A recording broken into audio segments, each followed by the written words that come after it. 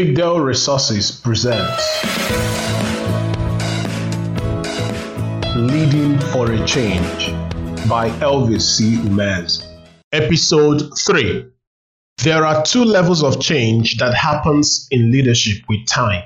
1. Things will change. And 2. The people will change.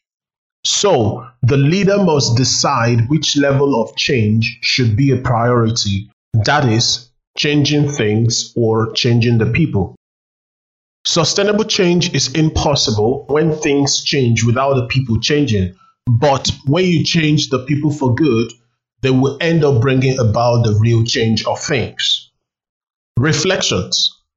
Which of these changes is your priority as the leader? Are you more interested in changing things than in changing the people you are leading?